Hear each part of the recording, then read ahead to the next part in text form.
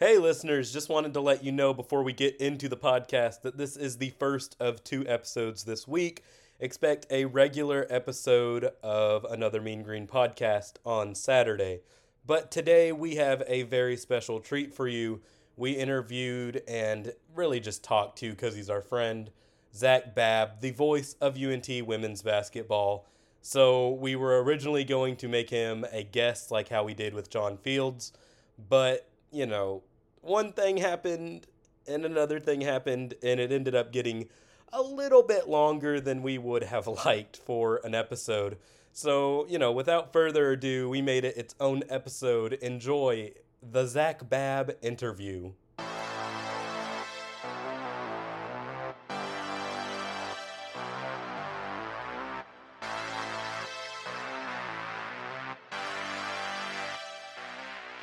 All right, hello, Babb. How are you today, my friend?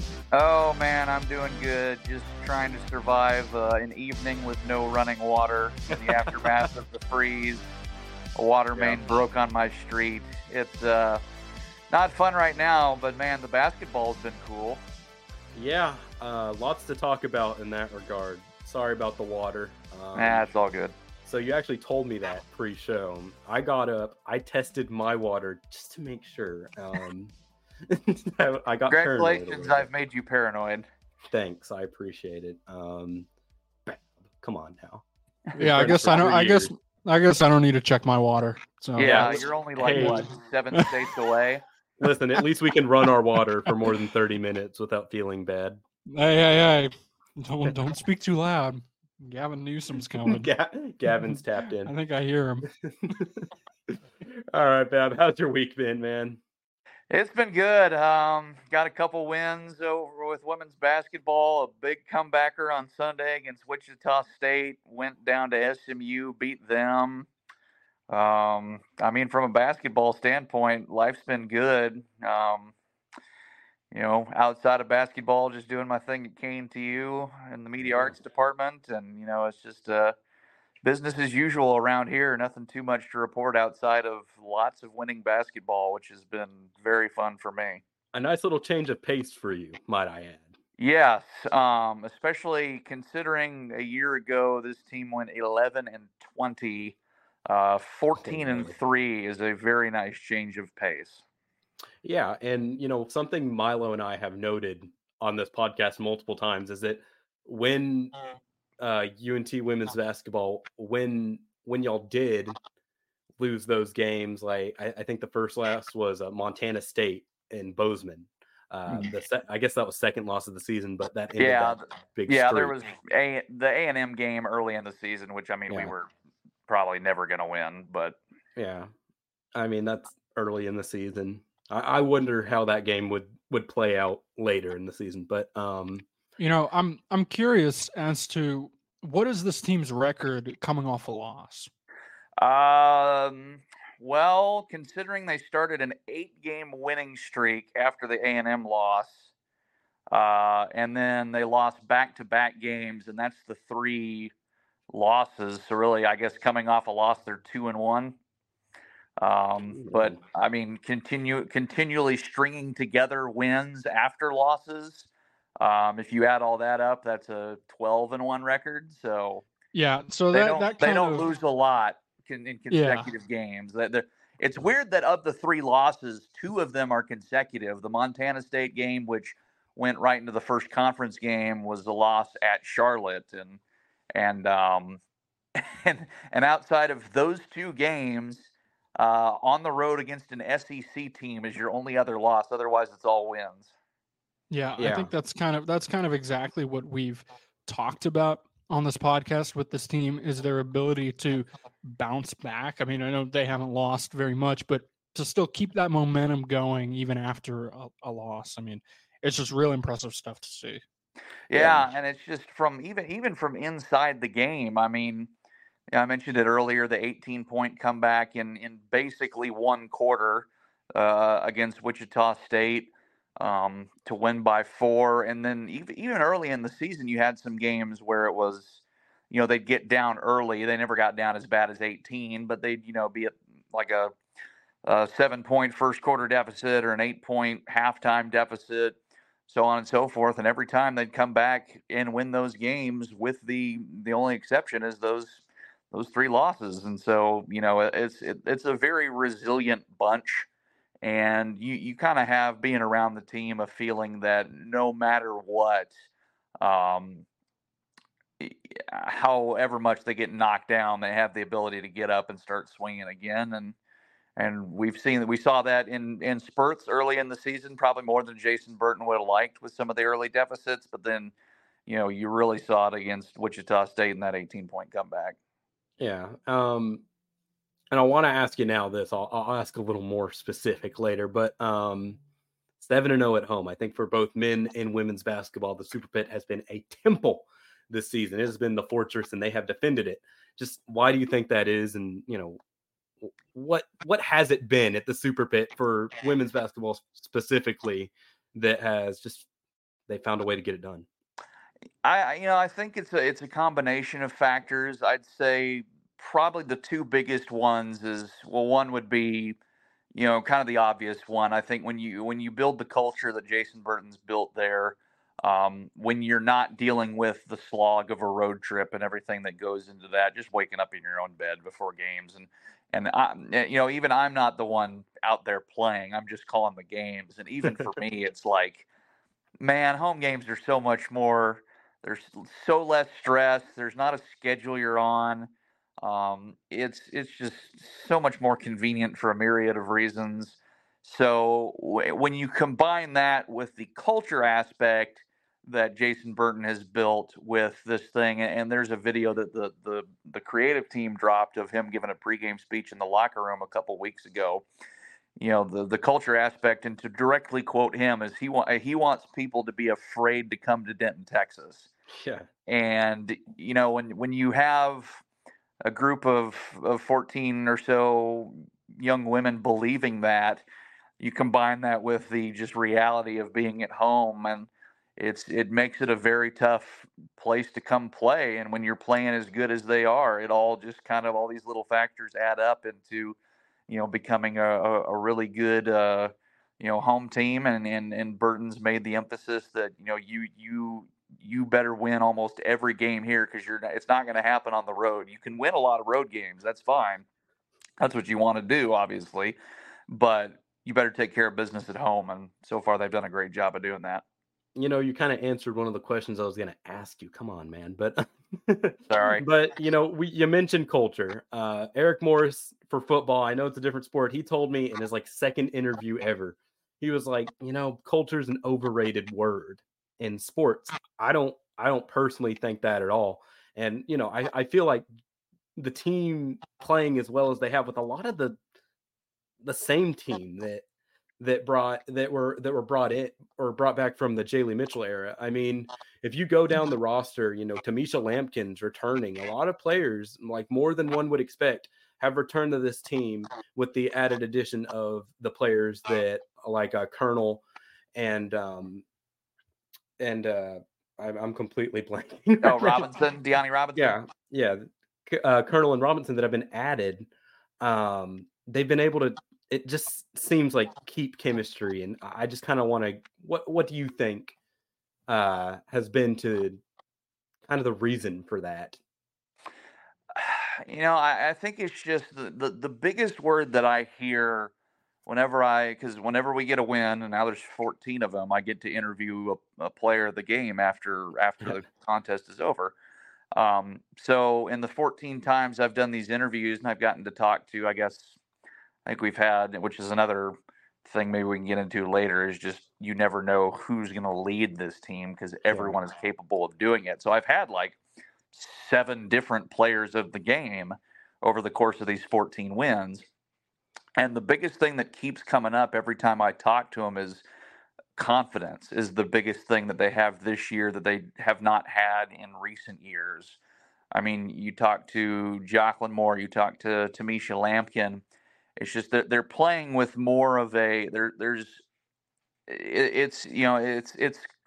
coach speak and it's sports cliches, whatever you want to say, that, instilling confidence in these players is something that Jason Burton and his staff are really, really good at.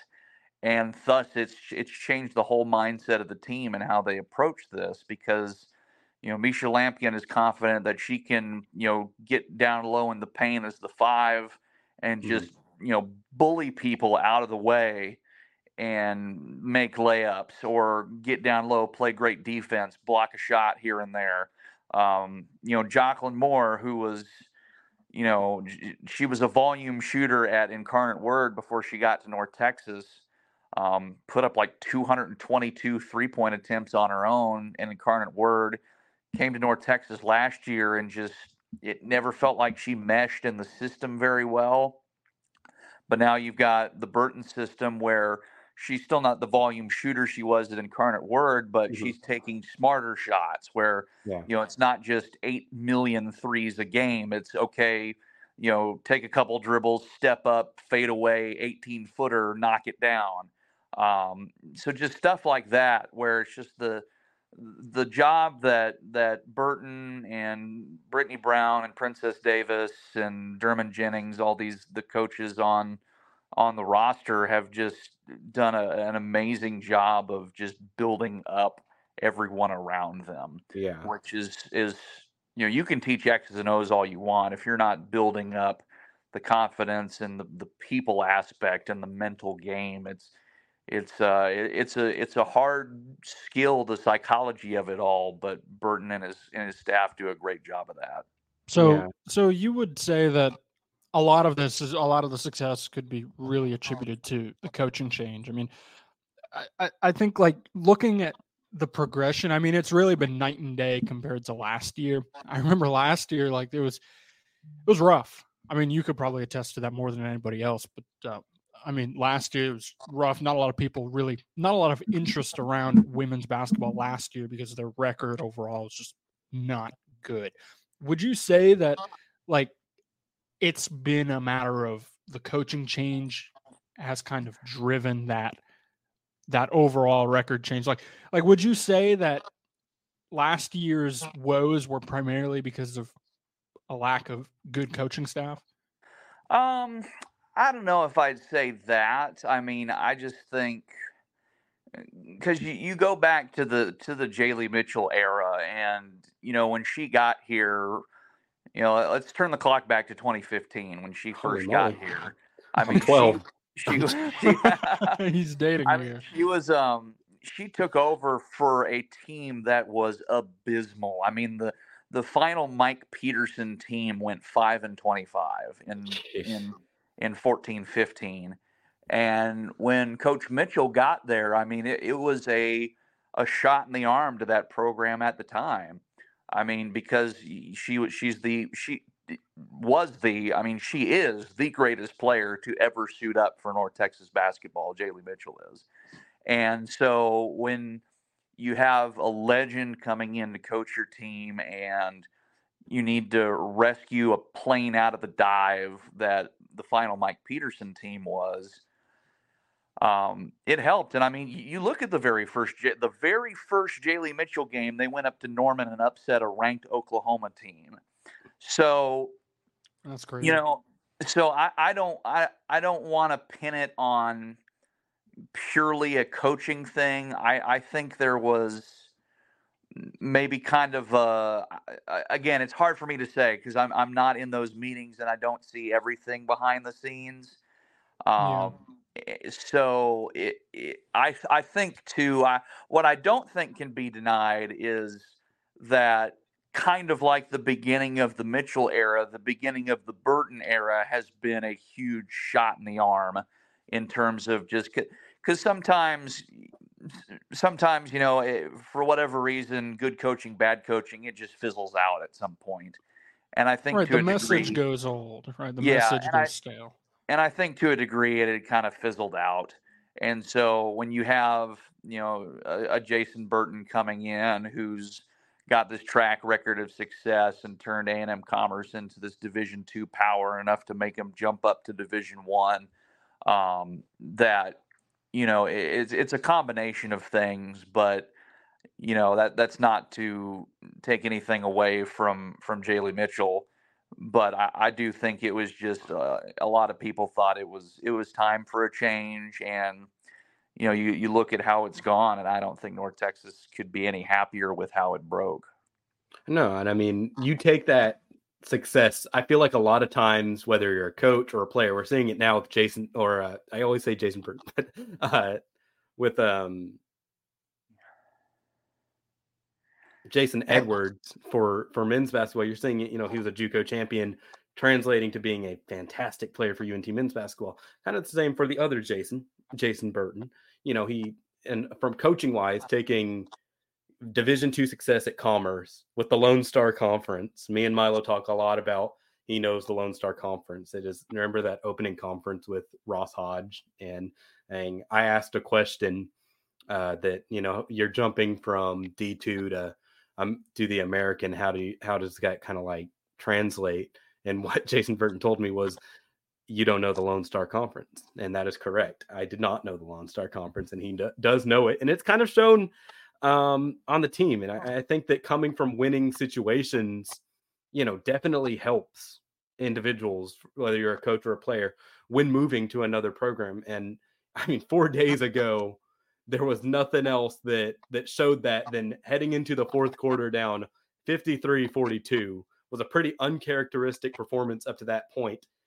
And then winning 72-68 with a 30-point fourth quarter. I mean, just what was that like? Calling that game, man. It was insane because it was, and you always know it. At the end of the day, it's college kids playing a sport. You're never gonna be going out there every night with, we're supposed to win, so we're going to win. And you look at it on paper, and Jason Burton will tell you the same thing. Like, you never should have gotten down 18 to Wichita State. But the thing is, so you're going to drop some games that you're not supposed to drop. That's just the reality of it. But for them to dig deep like they did, I mean, at the 2:02 mark of the third quarter, they were down 18. They closed the third on a 7-0 run to cut it to 11 to start the fourth quarter. And, you look back at it in the grand scheme of things, whereas I'm sitting up there thinking that, great, this thing's probably over. And then they go on that 7-0 run to end the third, and that was kind of when it clicked of like, okay, they've got a shot. And then the offensive explosion in the fourth quarter was just insane. I think that's the second highest scoring quarter of the year. I think only the fourth quarter against UNT Dallas in the opener against their NAIA school was the only time they've scored more points in a single quarter this year. But the funniest thing that I got a kick out of when I talked to Coach Burton post game was early. I can't remember if it was late third quarter or early fourth, but Desiree Colonel goes for a ball up in the air and just, I mean, gets like it's like a full blown hockey collision midair. And her head just hits the ground hard. Oh my gosh, man. And she stayed down for about a minute or so, and the trainers come out there and check on her, and they're tending to her, and they put her through concussion protocol and everything. But when she pops up, and they help her stand up, and Coach Burton turns away from the pile, and he's laughing his head off. And I'm like, well, that's interesting. And so, and it just kind of shows you the again, back to the overused term of culture. Yeah. We asked Coach Burton about that post game. He's like, what was with the chuckling and the smiling when you're getting up from watching one of your top players, maybe have a concussion? And Desiree, and to quote Coach Burton, Desiree Colonel on the floor getting checked out looks up at him and says, "Coach, they shouldn't have done that. We're going to win this game."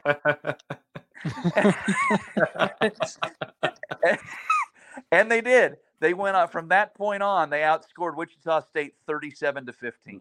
Man, Wow. I mean, that's a great story. I'm glad you shared that. That's a good to see. We wouldn't have known that had we not brought you on. We wouldn't have. There you go. Thanks for that, Bab. I do want to talk about Desiree Colonel a little bit here. I mean, what a shot in the arm for the team. You used that term a couple of times. What a shot in the arm for the team. Coming from Texas A&M Commerce, was an all-conference player with Texas A&M Commerce under Burton. I mean, I think the stat that stands out to me is just the versatility at all three levels for Colonel. I mean, 40.7 from three.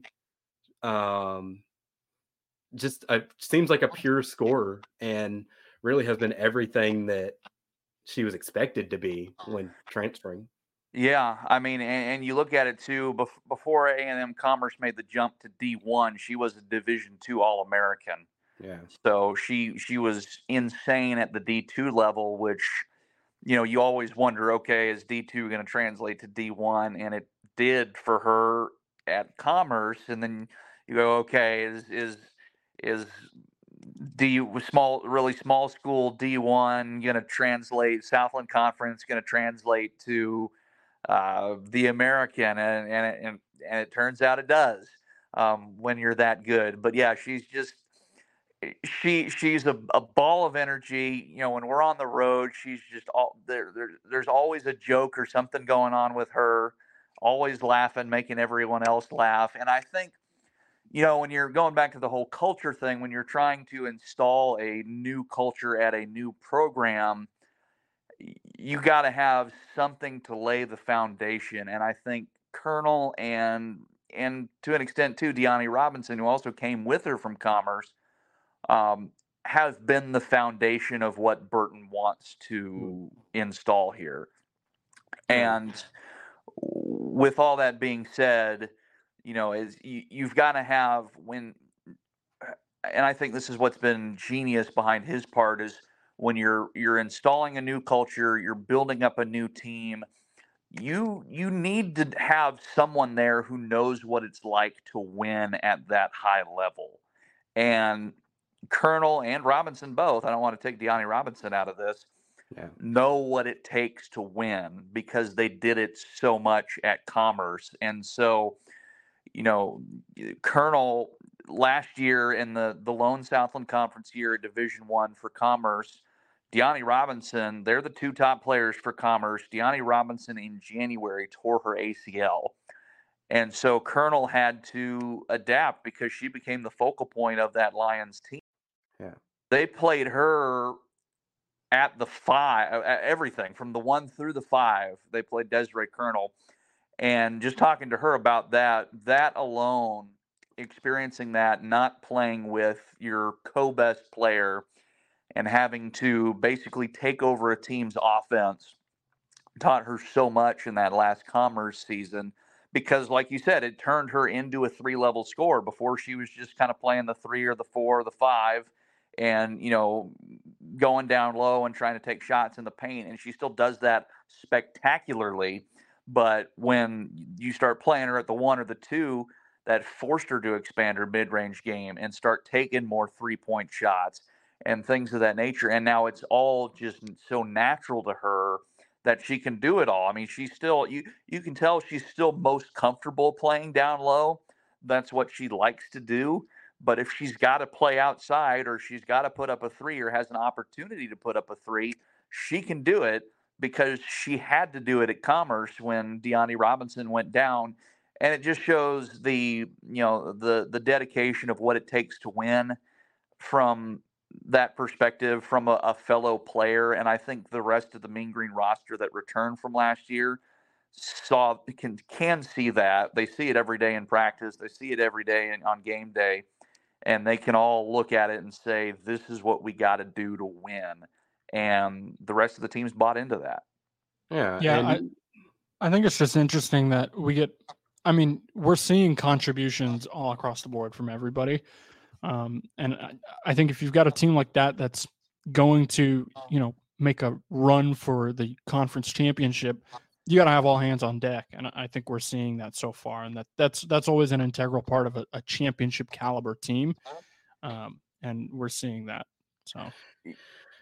Yeah. And, you know, go ahead, Reed. Yeah, so for years, when I look at Colonel and kind of what she's brought to the table, when you think 6-foot forward at UNT who stood out, obviously the first name that would come to your head is Madison Townley. But Madison Townley was more of like a traditional 4. She rebounded and scored in the paint most of the time. And that's what I think is so impressive about Colonel, is that she's been able to score at all levels, like I was saying. But I think it's interesting to have another like 6-foot forward that's a leader of the team. That it just seems like a UNT thing now. It very much is. It's kind of funny that you do bring that up, because that was kind of the closest thing to, in terms of the mental game and the will to win, the best comparison from previous years of UNT basketball to the current stretch of UNT basketball. It's Desiree Colonel and Maddie Townley, two very different people, two very different basketball players in the sense of exactly what they do on the floor, but at the same time will just literally do anything that it takes to win. For Maddie Townley, a lot of it was taking the charge. I mean, I don't know how many times I said offensive foul drawn by Maddie Townley over the last 4 years. And Colonel, it was funny. She almost took, in the game against SMU. She doesn't take charges, but she almost took a charge against SMU. They ended up calling the foul on her, but it was another one of those moments of she was laughing and pointing at Coach Burton, and Burton was pointing back at her like, "Hey, you almost took a charge there." But it's and how she plays down low, more on the offensive side, whereas Maddie Townley was more of the defender type. It's just having that player down low. It's a UNT thing for whatever reason, and it's really fun to watch. And just across any sport, I think it's funny how kind of there is, like, you can look at a UNT player and be like, yeah, that's a UNT player. He's gone now, but you looked at fast wide receiver who's not super big, Jamori Macklin, Jalen Darden, Michael Lawrence a while ago, then you could look at, UNT men's basketball, JUCO guard that was written off and now is back, Edwards, Hamlet, Perry. And, it just seems like for women's basketball, it is that 6-foot forward with a lot of heart. So. Yep, exactly. Yeah. I appreciate the insights on women's basketball. We haven't quite gotten that insight from anybody yet. When John Fields comes on, he talks about the high school beat a lot of the time for the DRC. So it was nice to get someone involved in UNT. But I do want to talk a little bit about men's basketball here, kind of out of your area, but you pay attention to all UNT sports. Let's be real. Yeah, perfect. How about that Mahomie Burrow-esque looking throw? That my insane. goodness! I need to. Okay. So I've got a story about this. So I'm sure. Have y'all seen the clip of? I know, Milo, you're a huge Kevin Harlan fan. Oh, yeah. I think we both are, but yeah. Have you seen the clip of him doing the "I'm calling both games" thing? Yeah. I did that last night because the ending of that game was in the middle of my halftime segment. Oh my god! So maybe I'll have to rescue it and put it on Twitter or something. But Dude, you have to do that. That's not take away from calling both games. Calling both games. That's not take away from Hank Dickinson's call, because he had a fantastic call that's going mini viral on Twitter this morning. But because I pulled up the game on ESPN Plus and I'm sitting there. It's like, oh, the Mean Green are in a good one with ECU, and then that final sequence, I'm like, well, it's sitting right here in front of me, so I might as well call it. And I did, and it's floating around out there somewhere. I need to track it down. Yeah, but you need to find it and send it to us. point being is that was an insane ending. I don't know if I've ever seen something like that. No, so now I don't go think ahead, so. Reed. Okay. No, I don't think. Yeah, I'm the reporter, Milo. Can you sit down for a second? I'm sorry. Yeah, you cover it for 24/7, so it's behind the numbers. Yeah. Mean Green 24/7, sir. By the numbers. Become a VIP today. Yeah, that was an insane one to call. So I obviously don't travel. They don't pay for my expenses, so I don't travel. And plus, I'm a student still. But I'm making like a sandwich during the first half of that game, and I'm like, this game kind of seems like it go either way. They're really missing Reuben Jones. Reuben Jones missed again with a hamstring injury. Not completely sure the severity of it, which I think all of us being involved in college sports in one way or another, we all wish there was a mandatory injury list that was given out, like in professional sports. But he's listed day to day. I think that was reflected a lot in the first half. They missed their senior leader at guard, so John Buggs is also integral for just that leadership aspect. Certainly missed him in the first half. In the second half, starts out with an 8-0 run for East Carolina. RJ Felton he was making everything that he touched. Kind of seemed like ECU was going to pull away, but did not. UNT kept it close. And just that final sequence of Aaron Scott puts up 3 shots, misses all of them. Rondell Walker, an unsung hero so far this season. His stats, point-wise, don't reflect the impact he's had since transferring to TCU. Rondell Walker has been a dog on defense and just down in the trenches. He's been putting in hell of an effort. Rebounds it, puts it back up. You think that's going to be it? ECU's going to get the last shot, or so I thought. I put on Twitter, ECU will take, or I was like, Pirates will take the last shot. I was incorrect. William Moriarty reminded me that I was incorrect. They did not take the last shot. RJ Felton comes down, nails first of all, the refs miss a travel. He gets to the key, shoots, banks it in. Don't know if he called a bank or not. Then Aaron Scott becomes a prime Tom Brady, finds Marvin Harrison down low, Robert Allen. Robert Allen threw, and a lot of people did not recognize this part. The person that was in the best position to block Robert Allen was the potential game winner, RJ Felton. He missed. He just did not get there in time, and Robert Allen put it in. And, that's history. I think that is probably there's been a lot of UNT basketball moments the last 3 years with the McCaslin era, the NIT victory, the USA championship, the Purdue win. That's got to be top three. I think in terms of regular season wins, that's right up there with Louisiana Tech. I remember a couple of years ago they went into Ruston and they put up a buzzer beater shot. The Tyler Perry. Yeah, there was that. So in terms of regular season, because I know we had a lot of clutch Tyler Perry moments and Hamlet and everybody else, but I think that's probably right up there with regular season. Yeah, for sure. Yeah, that's got to be top 5 at least for me, if not better. Because the only ones I can think of is the Louisiana, off the top of my dome anyway, is the Louisiana Tech one that they get a lay-in right at the buzzer, and then Perry drilling that 3 at UAB late. Oh, that was good. When they won their 12th game in a row off of that late Perry 3. Those are the only 2 that I'm like that immediately come to mind in terms of regular season of ones that are just like, what the heck did I just watch? But even then, it's like it's like a setup of, okay, you're going to get a shot, or here comes the fast break. It's not. There's 3.1 seconds left on the clock. Let me throw a Hail Mary to the other end of the floor.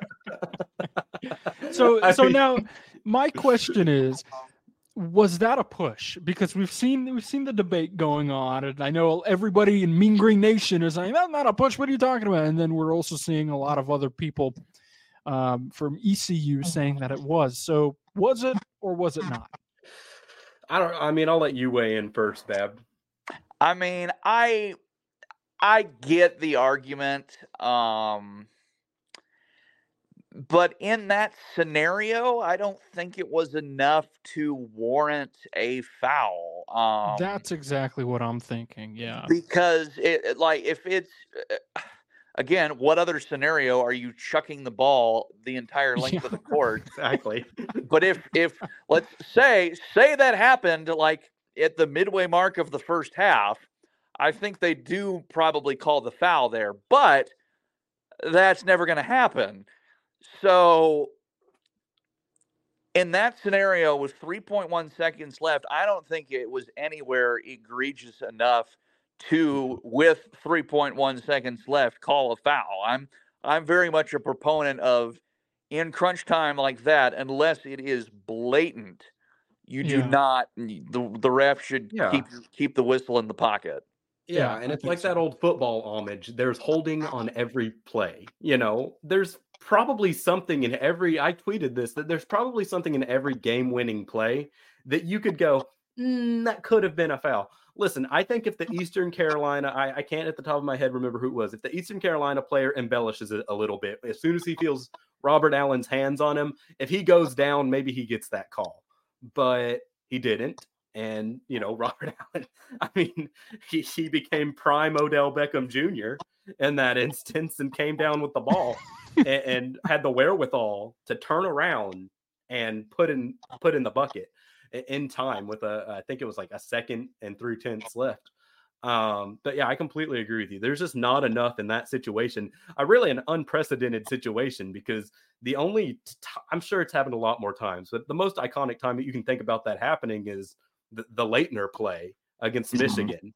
And even that wasn't baseline to baseline. That was baseline to the free throw line on the Leitner. I mean, that was Aaron Scott. I mean, that throw was... Sign that man up. Have him compete with Chandler Morris for the quarterback. You thought that Chandler Morris was going to be the starter. Not so fast. No, it's Aaron Scott, man. He's going to make this a quarterback competition. He's going to compete with Derek Thompson for tallest UNT quarterback of all time. Nice. Plus 10 points for the Derek Thompson reference. Thank you. I got to mention Tree every time I can. But, I just think that UNT men's basketball is finally this season trending in the right direction. There's been a lot of questions of this team going forward, especially during those pre-conference games of like, oh man, are they feeling the effects of McCaslin leaving? Is Hodge the guy? How are they responding to Hodge being the guy? But when you look back at it, really, and you look back at all the McCaslin seasons, I think with every McCaslin team that had success, there was a point at the beginning of like the first 10, 12 games where you go, well, UNT men's basketball is not going to be great this season. There was never, I don't recall. I remember in 2021, there was a lot of hype heading into that, and they had the most regular season in 23 had the most regular season wins, but they didn't start that season off particularly well either. I mentioned that. I think I mentioned that last episode. It was that, I mentioned that it's going to be interesting to see how they fare in conference play. Obviously, they have exceeded expectations, but at the same time, I know some people were a little bit nervous, worried about this team because they didn't perform so well in conference play.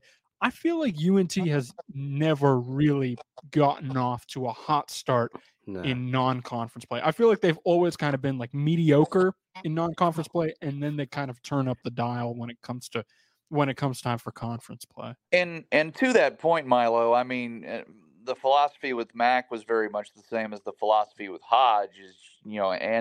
And granted, it's gotten harder in recent years because no pun intended. As basketball has gotten as Mean Green basketball has gotten better and better, it's harder and harder to schedule the tougher teams. But you still, like I look at the beginning of this one too, it's like of your 5 non-conference losses, 4 of them were by a combined 11 points. Yeah, and that was against, albeit not, it's not like you're playing Blue Bloods, but it's St. John's and LSU and established programs, and you're hanging with them well too. Established programs, and you're still just right on the cusp there. But not breaking through.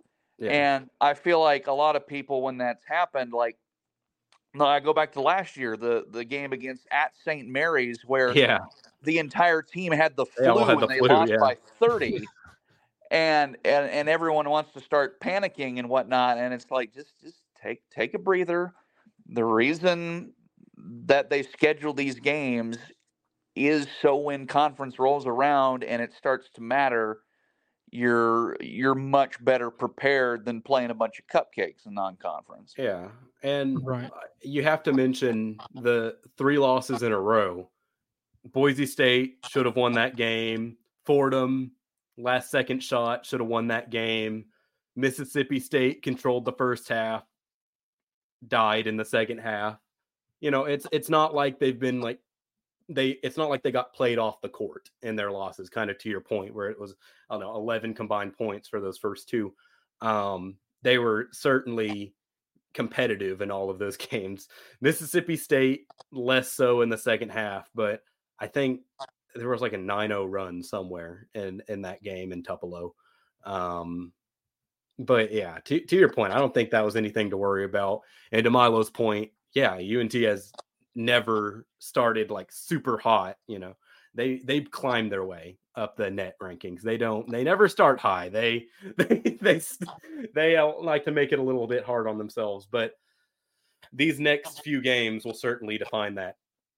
Huge one against reigning CBA champions and upsetters of fraud Atlantic University. Yeah, that's what we call them here, fraudulent Atlantic University.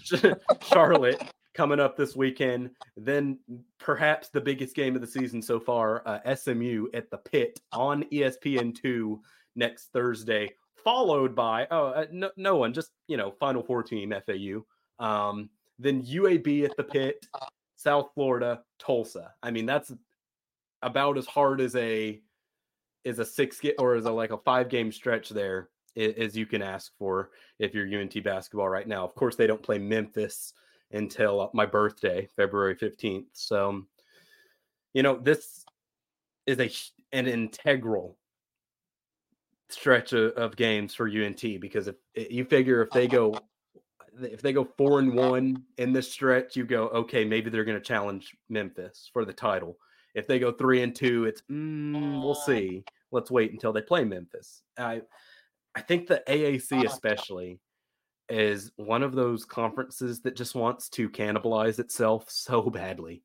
Every night there's bound to be an upset. FAU was fantastic, looked great, competing against everyone, including against major teams. Then they get to conference play and lose 2. So it's certainly a gauntlet of a conference this season. And, I for one, just wonder, where does UNT sit in this conference? Because they're top 5, but where in those 5 spots do they lie? I'd say you summed it up perfectly. As this stretch will probably tell you. I want to lean in and say they're a top. I think I'm going to go out on a limb. I say they're better than FAU. I think they can. Does FAU? That's a smart choice.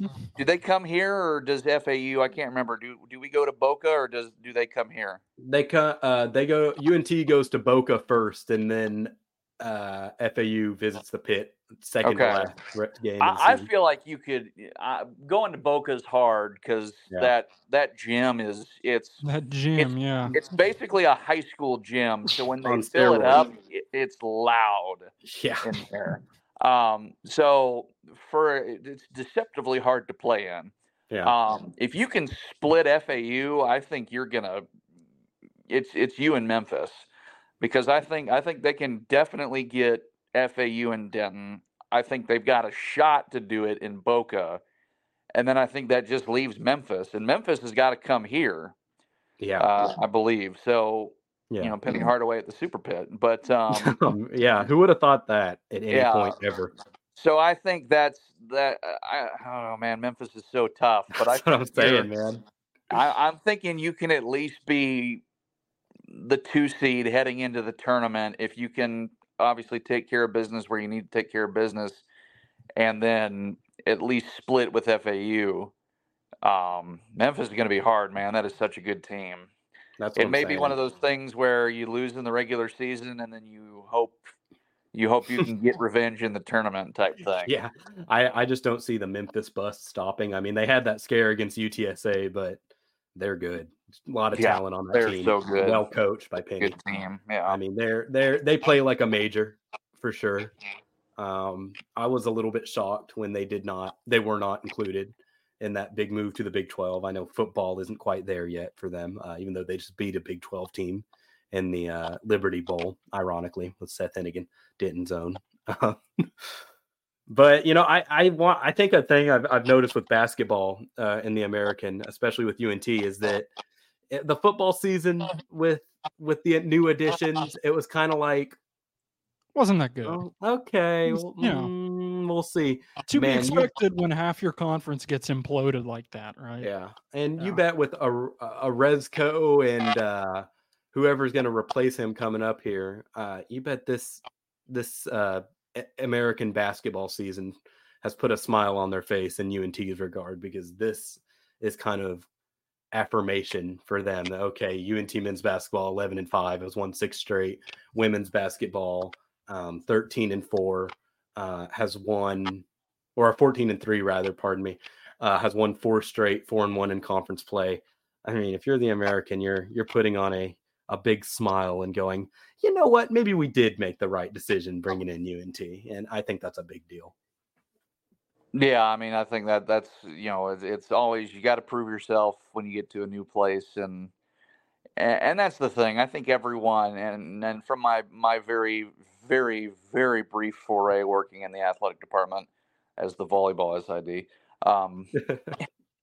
I think that's the thing, is the foundation for UNT has been there. It's just, okay, who can take a chance? And I know when this realignment / chaos theory time rolled around, it was like, okay, do we go to the American? I know there were rumors circulating about the Big West for a little bit. But it was, or not the Big West, the Mountain West, excuse me, other Western Conference. But it was like, okay, who takes a chance? And it's like, the foundation's always been there. The facilities are great. They're investing more into athletics, and it's really cool to see it in the first year in the American. Obviously, football, you'd like to have a better season. Hopefully they do with all these transfers next year that they're bringing in.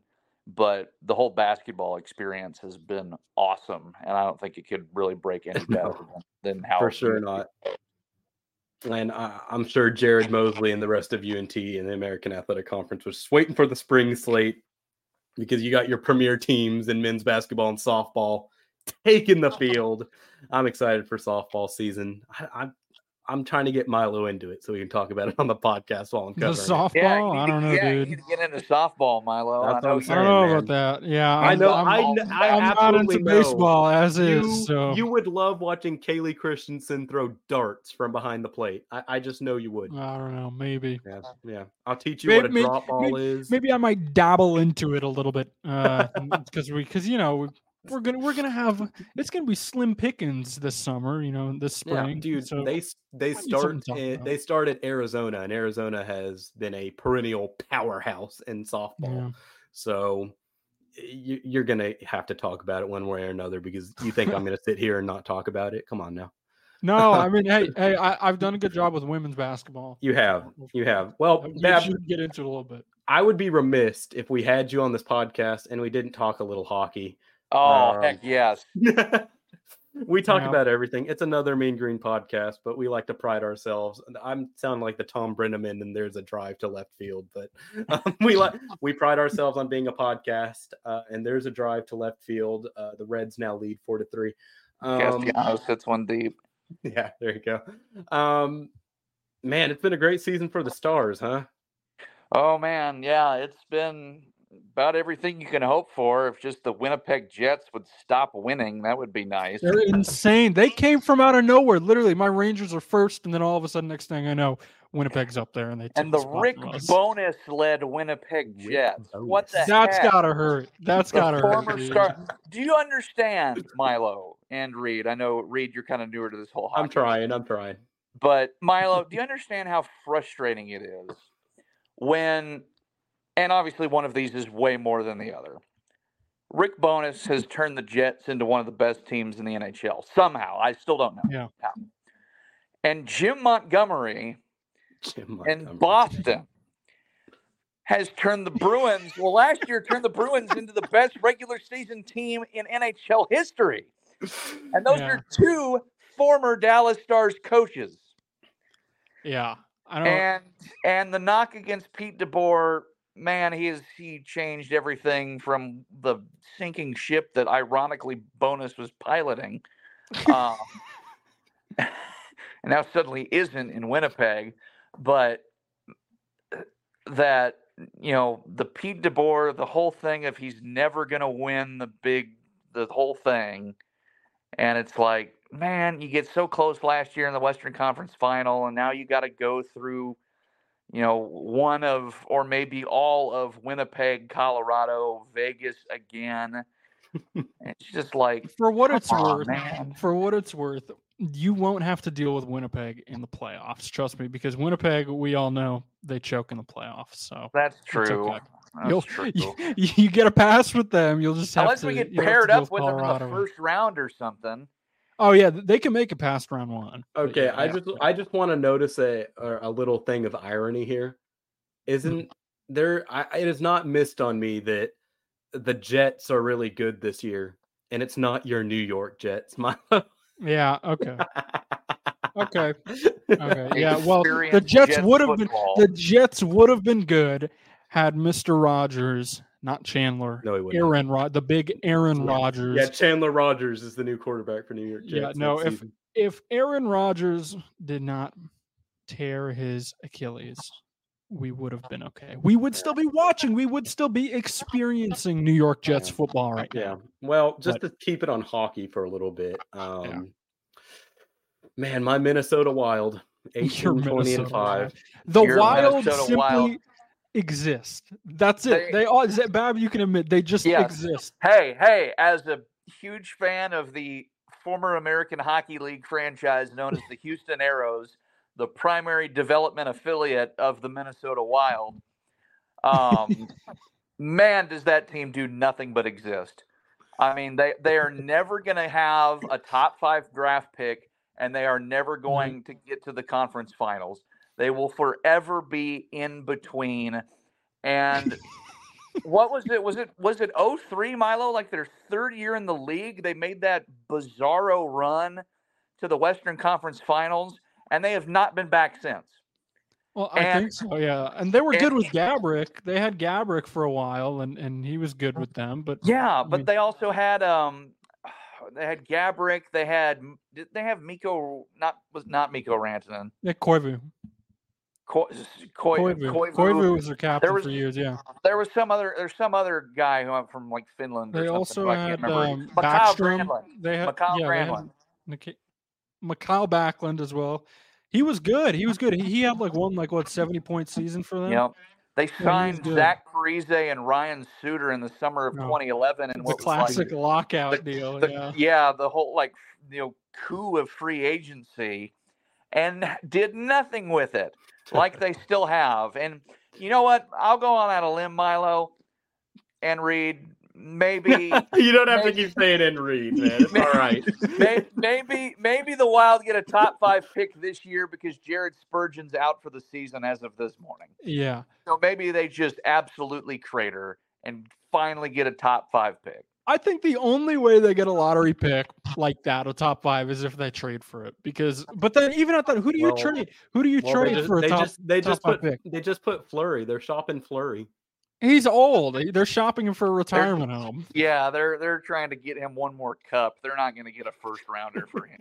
No. Oh, come on. So, he's my second favorite goalie who wears 29. So. There you go. So that's a Fleury is fraudulent, dude. I am convinced Marc-Andre Fleury, second all-time in wins now, but I don't think his overall career reflexive. Okay, Look, would you say Marc-Andre Fleury is a top 3 goalie of all time? I think there's something to say about longevity, though. Longevity, yeah, but look at the teams he's played with. I'd say, you know what, Milo? I definitely put him top 10. Maybe I'd stretch it to top 5, but not top 3. I wouldn't even put him in top 5, honestly. I mean, top 10, yeah, arguably. I mean, it took the guy almost 20 years to win his first Vezina. So, and then you can say, oh, well, he played in an era with Lundqvist, Price, Rene, all those other good goalies. But then that defeats the whole argument for him being. Do you notice he could not have had a goalie conversation without mentioning Hank Lundqvist? Yes. Of course. Lundqvist, actually. And Hank okay, I just want to make a side note to the listener who is still hanging on to this podcast midway through hockey. As we have desperately tried to get Reed into hockey for years now. And now that he's finally coming around to it, there was this early period in the trying to convert him phase where he would just make up names for Dallas Stars players. Emmett Otterton, yeah. Emmett Otterton and James Ben. Yeah.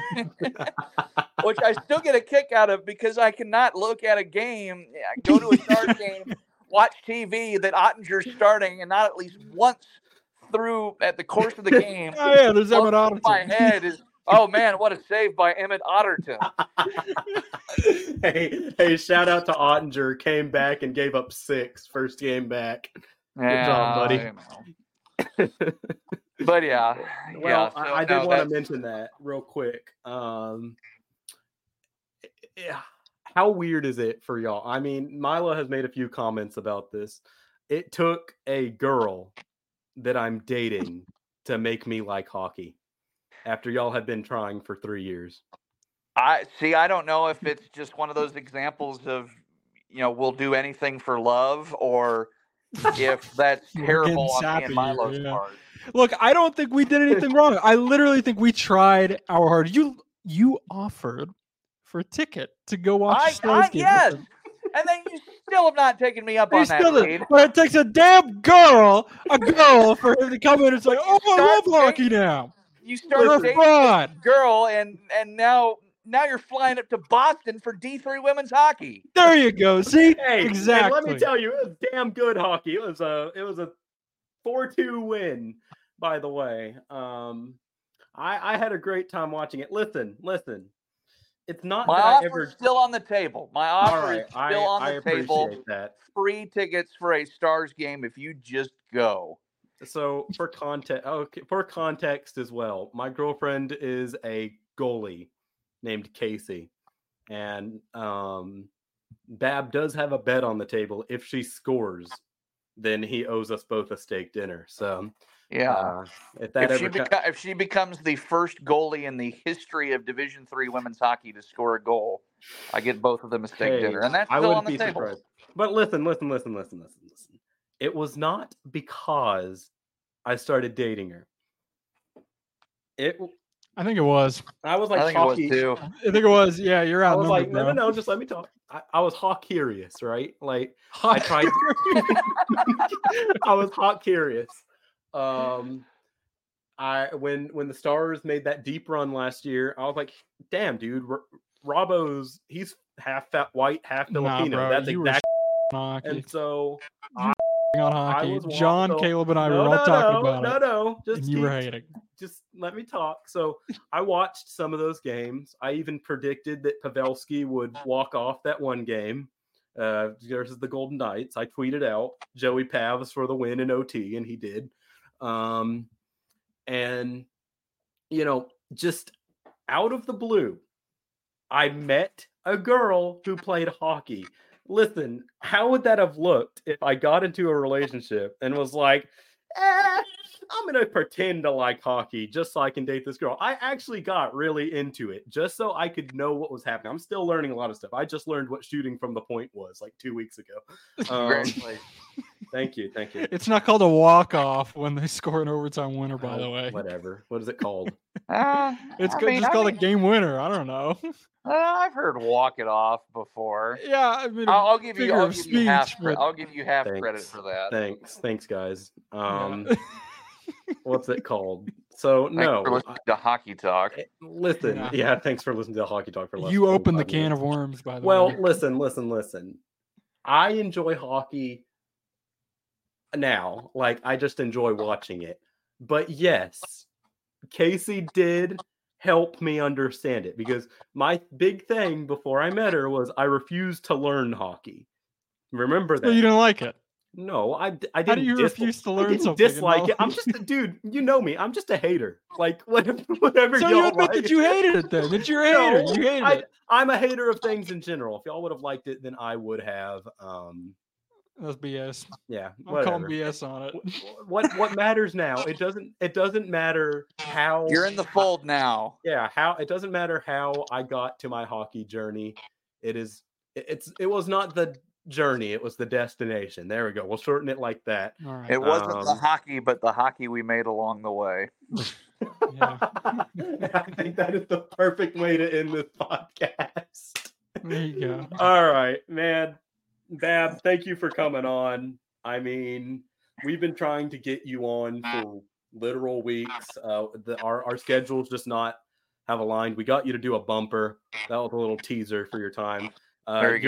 You're second to come on the podcast, second guest. I'll let you know you'll be followed by Caleb Yum.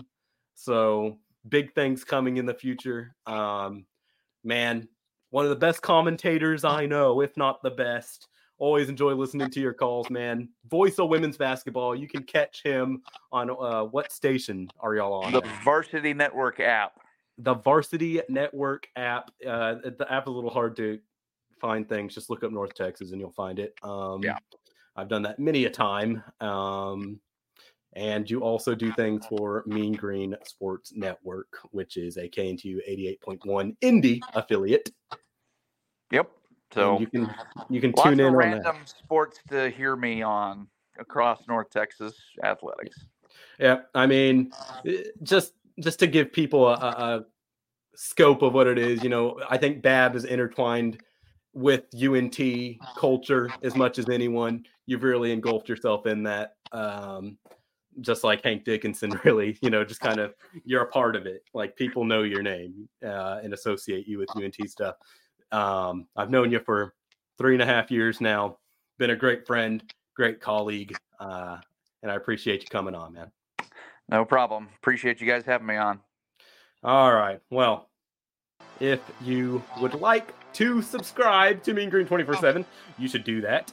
With basketball season in full swing and softball right around the corner, you'll not want to miss content like By the Numbers, a look at UNT's wins and losses by the facts and the figures. Become a Mean Green 24/7 VIP today, and you'll make me happy. And that's all that matters. All right. This has been another Mean Green podcast. Thank you all for listening. Big games for UNT this weekend in both women's basketball and men's basketball. We'll have lots to talk about next week. Goodbye, everyone. Hey everyone, Reed here again. Just wanted to really make sure that y'all know that there is another episode of Another Mean Green podcast on Saturday. Stay tuned for that tomorrow. Hope y'all enjoyed the interview. Goodbye.